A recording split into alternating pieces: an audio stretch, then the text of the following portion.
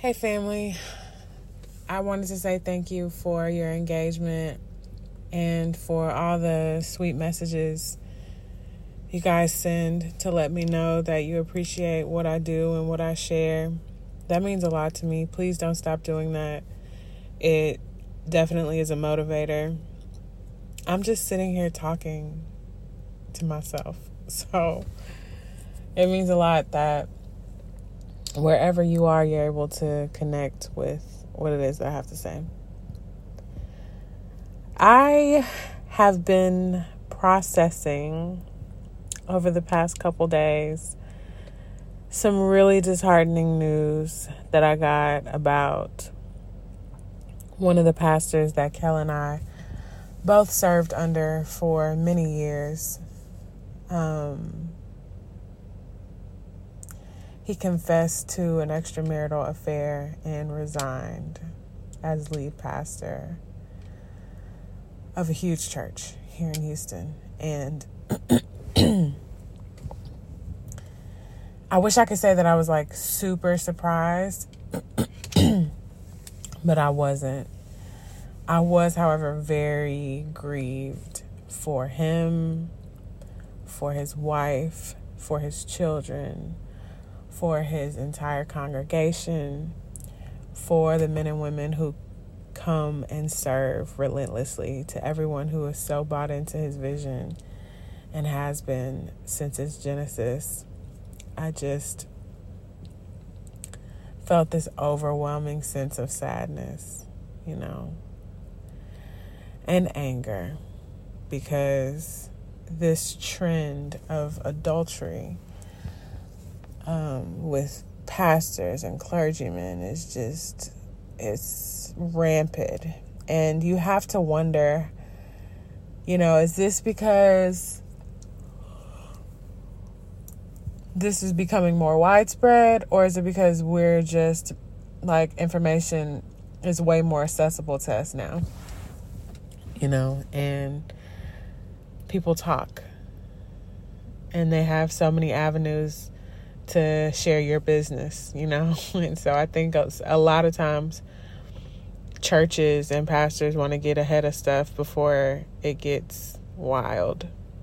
And so you have to wonder, like, is a confession a result of an actual conviction in the heart, or is it political? Church politics are oppressive, particularly oppressive, because it's like the institution in which is supposed to uphold certain values and morals and standards and have a heart for people and a heart for the house. When it's not about the Lord, and it's not about furthering the kingdom, and it's not people centric. It's just like really disheartening, when everything is about money. It's just gross. And I just have so many feelings, because it's like there's a reason why there should be accountability and there should be eldership. But at the same time, I was talking to one of my friends about this, like, in order for accountability to work, you have to be willing. Because if you want to hide parts of yourself, you can. No matter who's around, you can hide. You can hide yourself from the person that you sleep next to every night. You can get really good at hiding if you want. And so it's like, yeah, we don't know the ins and outs, and we can make all these assumptions and assessments. But at the heart of the matter, it's just like, you have to be a person of upright character if you're going to be leading any church, no matter what the size is. One. And then two, with all these things happening, it just makes me wonder if mega church, if that's a model that actually works. Because just to speak candid, the reason that Kel and I left the church that we were serving at was because we just had this deep conviction that if we can't go up to our pastor and have a conversation with him, if we can't pick up the phone and talk to him, like if there are all these barriers in between us having life-giving, rich relationship with the person who is leading the flock that we're a part of, then like it's not really a church. And you can have as many connect groups as you want to, but if I can't connect with the head of this house, if I can't share my heart and be counseled by and walk with someone who is leading me spiritually, and this is the most important area of my life, then this is not necessarily where I need to be. And everybody is different, but it's like, if I have to go through security if you become more of a celebrity than a pastor to me, like, what are we really doing? And I don't want to knock any. Go where you are fed, where you're growing, where you're feeding. Not just where you're being fed, but where you're feeding. Go where you are growing and evolving as a person. Go where you feel like you belong. Most definitely. And serve. But for personally, it was just a personal. I know what I need as a believer. I know what kind of content my heart needs as far as like what sermons I'm being preached. I know what kind of approach I need. I know what my heart responds best to. I know what kind of, I feel like we're all plants, and we all have these different temperaments, and we all need water at different times and at different amounts and different types of sunlight and different types of humidity and, different plants to vibe with us. We have all these quirks about ourselves, and it just wasn't a good fit for us anymore. And so I mentioned in a recent post that I made that I called my current pastor, who also is like a spiritual father to both Kelly and I. Him and his wife are just like, they're solid rocks for us, which you need. And I pray for mentorship very specifically for them. And the fact that we have them in our lives now is just such a testament to the goodness of God. But anyway, I just called him. I was like, look, I know that your wife is your best friend. I know that you're not going to put yourself in compromising situations. I know that you like truly ride for your wife, and you have character. You're the same person all the time in every arena, in every situation. Like, you don't change who you are. Like, you have integrity. And I also just like took time to love on my husband, and this is just having a newborn. Having a newborn is already a thing. But then like having a newborn and a toddler in the middle of a pandemic on the heels of a parent's death,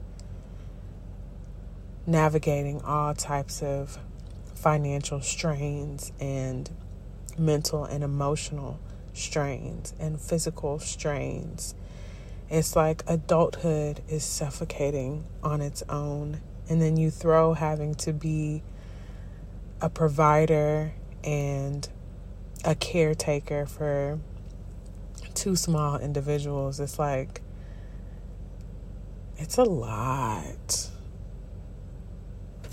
And I just thanked him for continually showing up for us, as himself, as if he's broken, if he's angry, like he's still showing up. We're imperfect, but he's still showing up and wanting to be better. Because it's so easy for us to not show up as ourselves. Like to show up as we're presenting and projecting something in someone who isn't us.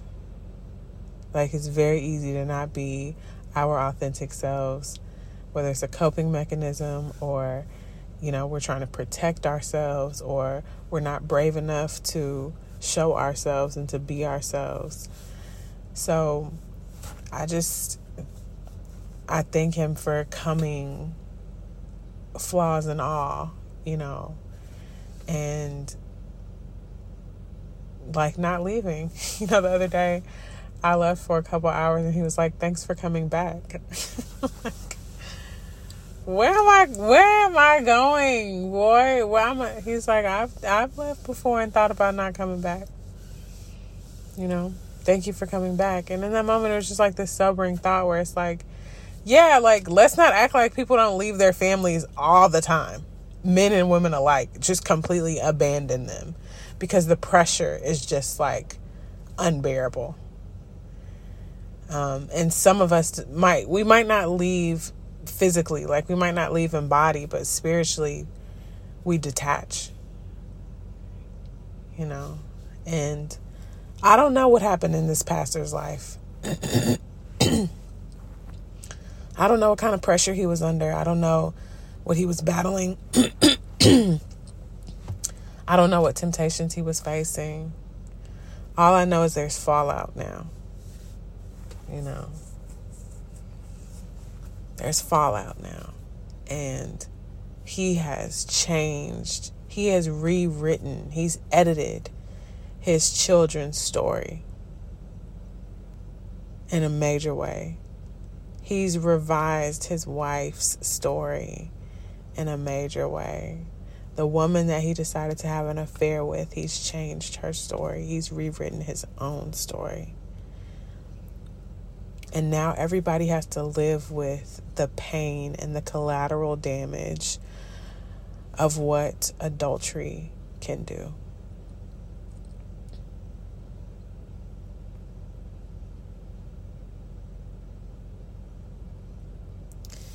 And so I know some of you may go to the church that I'm talking about.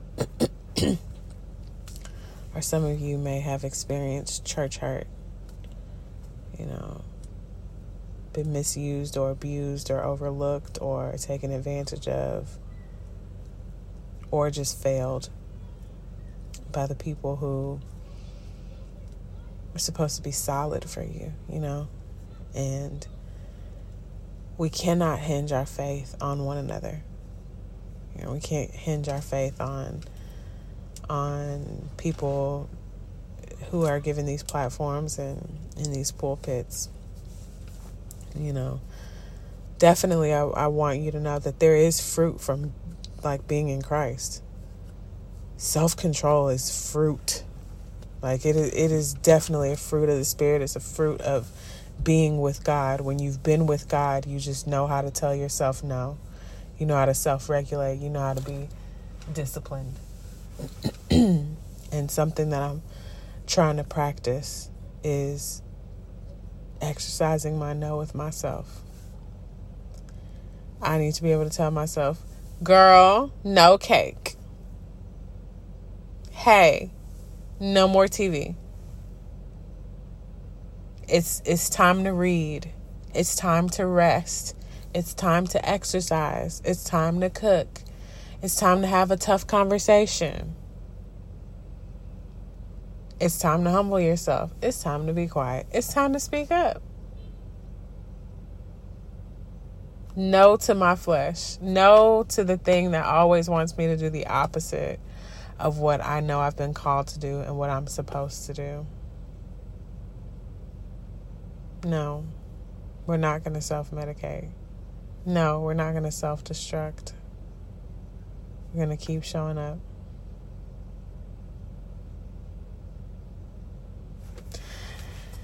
I remember like it was yesterday when this pastor that I'm talking about shared what he does to stay faithful to his wife. He shared that he will look at a beautiful woman, but he'll bounce his eyes. He won't stare. He'll just look at her, bounce his eyes, and look at the next thing. He shared that he has accountability, that, there are other pastors that have his email passwords. And then he shared this really poignant, really gut-wrenching exercise where he sits himself down and imagines that he's talking to his family, his daughters, his wife, and he's confessing to adultery. And he takes himself through the pain of committing such an act and the fallout that follows. He has the conversation in his head before he ever has to have it out loud.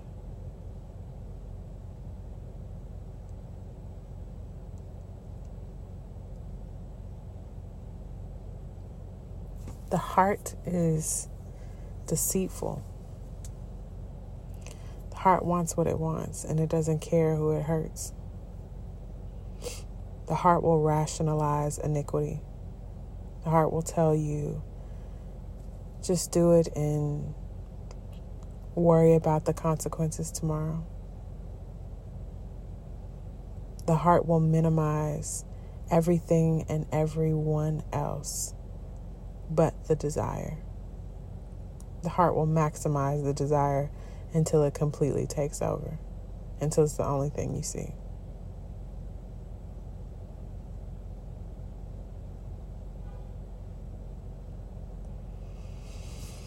It's easy in these moments to point the finger and, like I said, make judgments and assessments and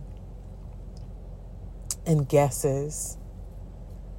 It's easy to remove yourself and place yourself on a pedestal and look down on the person who's committed this great offense. Completely remove yourself and your humanity and point the finger. And while I've never cheated on my husband, I have entertained thoughts that I'm not proud of.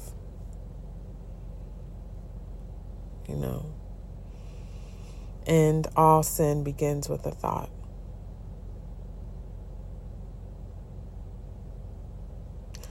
While I've never cheated on my husband, I did cheat when we were just girlfriend and boyfriend.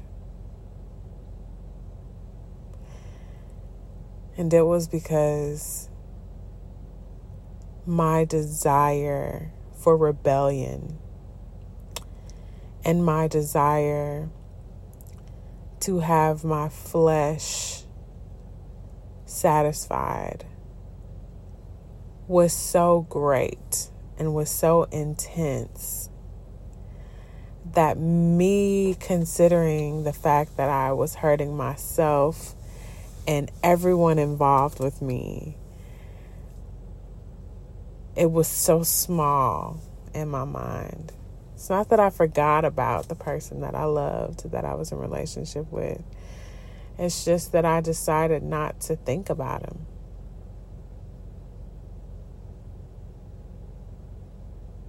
And I remember the day I decided to come clean. We were sitting in his car, and I had just listened to a sermon that rocked me. I had been baptized. I had been filled with the Holy Ghost. And yet I could not seem to break free from the hold that this person had on me. And even though I was in love, madly in love with my boyfriend, I couldn't stop it. And I just heard the voice of God say, you have to come clean. You'll feel better when you come clean.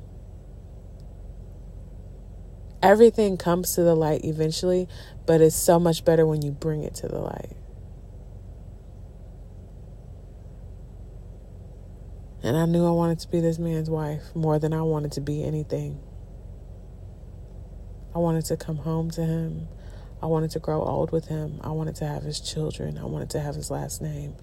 I wanted to wear the ring that he chose for me. I wanted to say yes to the rest of my life with him, so I knew I had to tell the truth.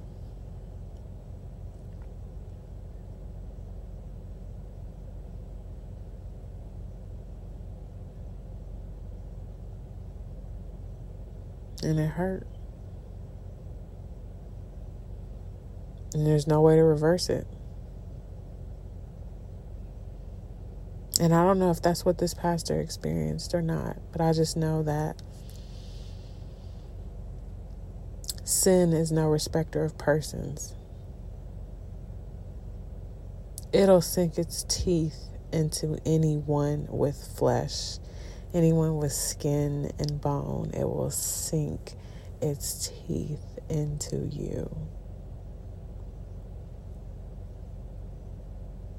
And everybody just take heed lest you fall. That's what the Bible says. Just pay attention lest you be the one giving a statement.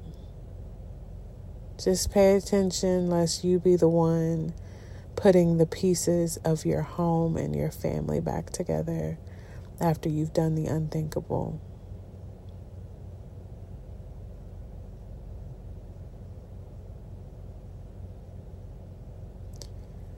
I always think about when Jesus says, "Why do you call me good? No man is good except my heavenly Father." Because Jesus was perfect. And I've shared this before. He knew by virtue of the fact that he had on flesh, even though he was fully God, the man part of him disqualified him from being good. And it's wise for us to take that same approach. It's not false humility.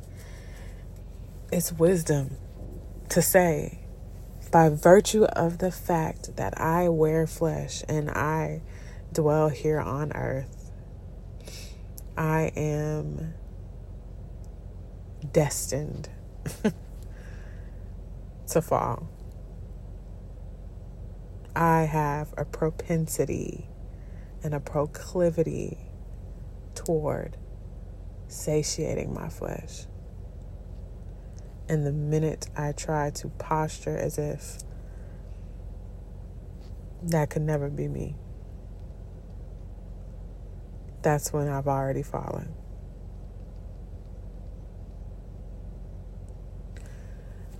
So I want to encourage you to not let anything get in the way of your relationship with the Lord. I posted today, I will not hinge my faith on another man's response to the gospel and the call on his life. I will only worry about the call on my own.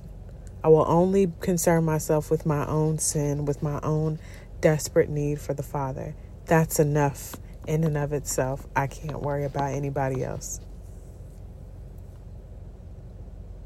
I can't look to the left or to the right. I have to constantly keep my eyes to the hills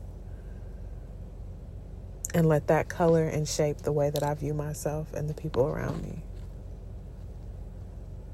We are going to let one another down. It's just part of the human experience. Things are going to happen to you that are going to rock you.